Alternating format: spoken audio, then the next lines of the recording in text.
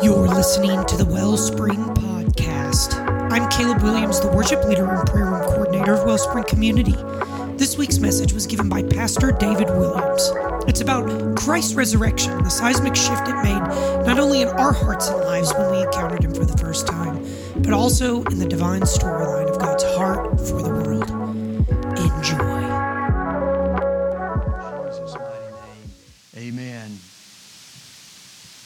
I'd like to invite you to listen to what the golden-tongued preacher John Chrysostom preached many Resurrection Sundays ago. He says, "Let no one fear death, for the Savior's death has set us free. He that was taken by death has annihilated it. He descended into hell and He took hell captive. O death, where is your sting? O hell, where is your victory? Christ is risen, and you are overthrown. Christ is risen, and the demons are fallen. Christ is risen, and angels rejoice. Christ is risen, and life reigns. Christ is risen, and not one dead remains in the tombs. For Christ, being raised from the dead, has become the first fruits of them that slept. To Him be glory and dominion through all the ages of ages." Hallelujah. And that sermon reminds us of this incredible Christian greeting every Resurrection Sunday that you hear all across the globe. Christ is risen. He is risen indeed. Hallelujah.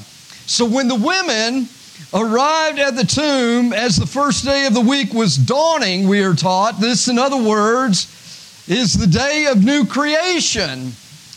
We are told that they encountered a God that brings death, literally the principalities and powers to their knees. On the day of resurrection, when the women arrive at the empty tomb, the angel of the Lord proclaims the good news of Jesus' resurrection, telling them 4 things that forever change the way we understand the resurrection and celebrate, as well as walk in resurrection life and hope today. So I want to highlight these 4 things that the angel shares with the women. And each one of these are a highlight or an aspect, if you will, of our resurrection faith to this very day. The first thing is do not be afraid. Say, do not be afraid. Do not be afraid. That's the good news, beloved, in a nutshell. Hallelujah. The resurrection brings joy to those who receive and respond to the good news. However, and it's interesting, it's highlighted in this incredible story, the good news of Christ's resurrection actually makes the powers of death and the powers of evil shudder. They are afraid, and they better be afraid. Hallelujah.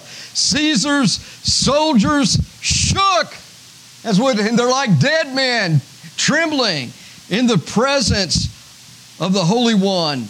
The ones who killed the Son of God are now as good as dead. What an incredible reversal.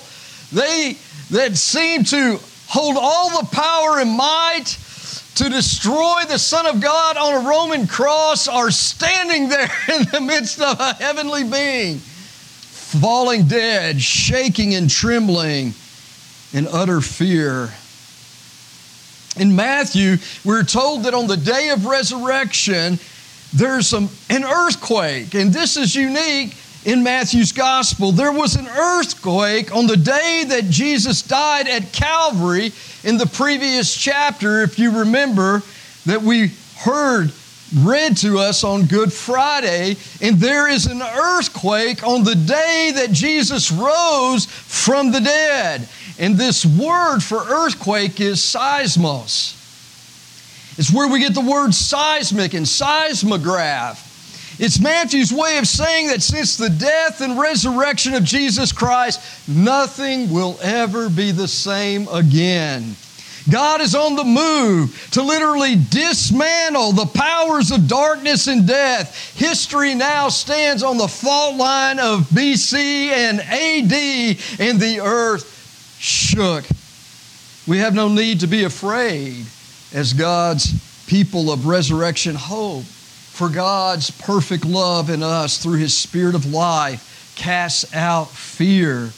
1 John chapter 4, verses 18 and 19. So I just ask you today, what are you afraid of? Are you afraid that nothing in your life and in our world will ever really change? People of resurrection hope know better. We know that this isn't all there is.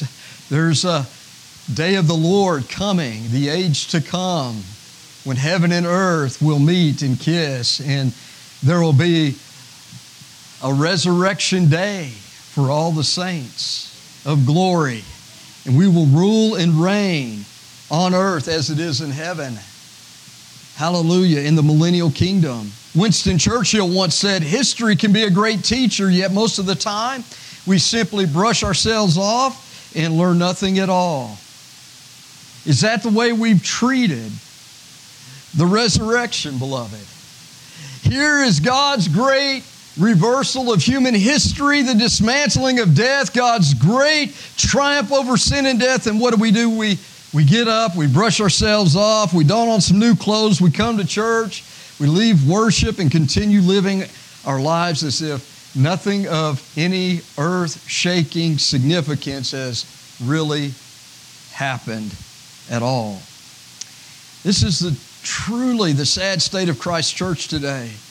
We are oblivious, beloved, to the death and resurrection of Jesus Christ.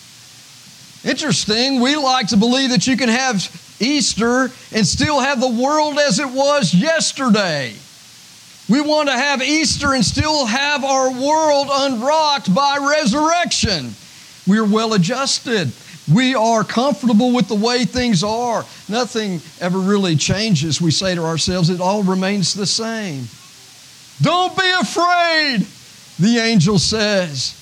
For those of us who are the fearful guardians of the death-dealing pandemic, the economic crisis, political unrest, shaking in our boots like dead men, Jesus is alive! Hallelujah! And as His resurrection people, we have not received a spirit of fear, beloved, but God has given us resurrection power and love and of a sound mind. 2 Timothy chapter 1, verse 7. You know, I think that's part of the reason why Matthew says that at the death and resurrection of Jesus Christ, the whole earth shook. He wants to get our attention.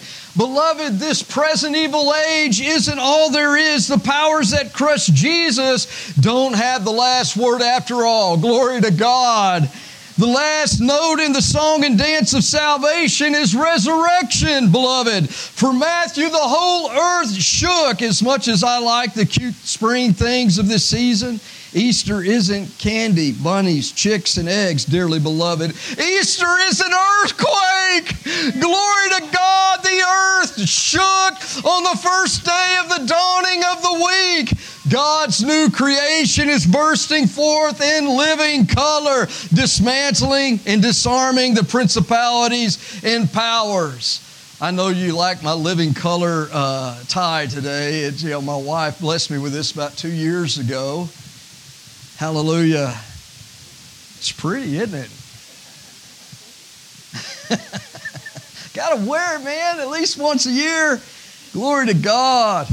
As Paul the Apostle writes in Colossians chapter 2, beloved, through Jesus' death and resurrection, Christ disarmed principalities and powers, and He made a spectacle, a public spectacle of them, triumphing over them in it, in the cross and resurrection. The powers of death have been defeated.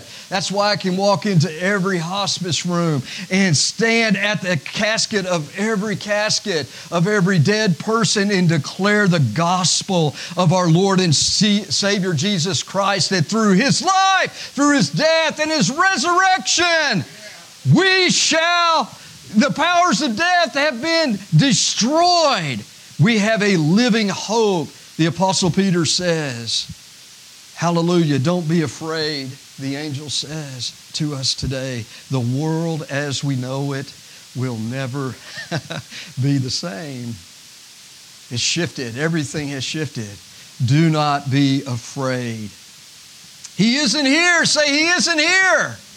He isn't here. The good news of the resurrection is that Jesus is alive. Glory to God. You know, the angel didn't come down. He didn't come down and remove the stone so Jesus could get out of there. No, He removed the stone so we could get in there. Glory to God. There are things that need to be filled in our lives, and we need this tomb, if you will, this tomb to be stuffed with the resurrection life of the Holy Spirit. He wants to get into you and me, dearly beloved. He isn't here. According to the Apostle Paul, Christ has been raised from the dead, the first fruits of those who have fallen asleep. 1 Corinthians 15:20. Death does not have the last word after all. Death has been rendered powerless. It's the defeated foe. Again, in the words of Paul, where, O death, is your victory? Where, O death, is your sting? 1 Corinthians 15:55. I shared with you this morning that when the risen Christ reveals Himself to John the Revelator, He says, do not be afraid. There it is. Do not be afraid. I am the first and the last. I am the living one. I was dead. I was dead. And now look, I am alive. I am alive forever and ever. And I hold the keys of death and hell. That means I have authority. Hallelujah. The first and the last word of the risen Christ is life. Hallelujah. This commentary that I was reading from this week, I thought, man, this is a powerful word that I thought I'd share with you today. Let me pull it up on my phone. It's good to have a phone sometimes. He is not here. He has been raised just as He said, the angel says. It says that this text actually utilizes the divine passive to imply that God Himself has raised Jesus from the dead. And this is the reason and nothing else, he says, for His absence in and nothing else, for His absence in the tomb. All has been predicted by Jesus in this gospel story in chapter 16, 17, and 20. It's unfurled in the passion narratives in chapter 26 and 27, and culminating in the resurrection in this passage in chapter 28. Jesus' resurrection, in other words, has become the bedrock of Christian faith, the center of its proclamation and the source of its future hope. It was fundamental for the apostolic preaching in the Acts of the Apostles in chapter 3, 4, and 13 of Acts, and foundational for faith, practice, and eschatology as outlined by Paul in 1 Corinthians 15. And that is literally talking about the end times. It points to the reality of life eternal, life in the age to come. In Matthew's gospel, Jesus' death and resurrection, beloved, is a victory. He overcame the powers of sin, death, and the grave. Resurrection is the fact of our faith. The tomb is empty. He isn't here. He's alive. The story is told that one year at a famous university, a professor spoke for 2.5 hours proving that the resurrection of Jesus was historically improbable. And this is pervasive in many universities all across this nation today. He quoted scholar after scholar and book after book, and he concluded that since there was no such thing as a historical resurrection, The religious tradition of the church was groundless. It was emotional mumbo jumbo because it was based on a relationship with a risen Jesus who, in fact, he said never rose from the dead in any literal sense. He then asked if there were any questions. After about 30 seconds, an old black preacher with a head of short crop, woolly white hair stood up in the back of the auditorium. "Doctor, so-and-so, I got one question," he said as all the eyes turned toward him. He reached into his sack lunch and he pulled out an apple and he began eating it. "Doctor," crunch, munch.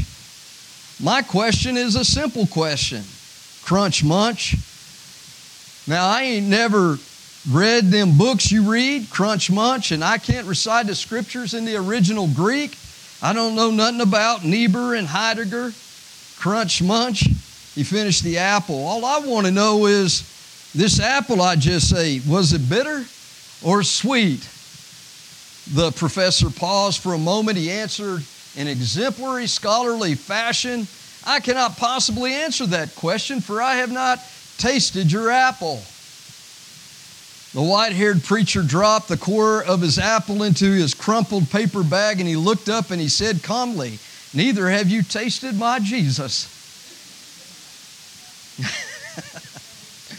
The angel said, "He isn't here. He's been risen. He's been raised from the dead. Come and see for yourselves. He isn't here." That's the fact of our faith. The tomb is empty. Don't let anyone ever rob you of that truth today, beloved. He isn't here. Come and see. Say, come and see. The women, the two Marys in Matthew's gospel, are the first to come to the empty tomb. They come to see, which is unique in Matthew's gospel. In Mark, it says that they come to the tomb with spices to prepare a dead body. But in Matthew, these women seem to have a little more insight than that. Do they come to see maybe a living body? Perhaps. I think so. These are the same women, beloved, think about it, who have sat at the feet of Jesus. They've listened to His teachings. They've apparently taken seriously the words of Jesus when He told them 3 times that He would go to Jerusalem, that He would suffer, that He would die, and on the 3rd day He would rise again. Hallelujah.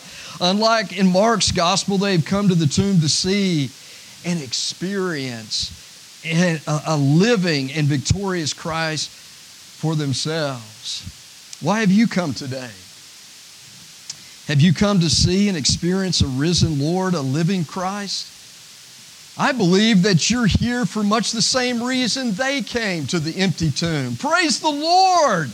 I'm so glad that Resurrection Sunday really means that much to you.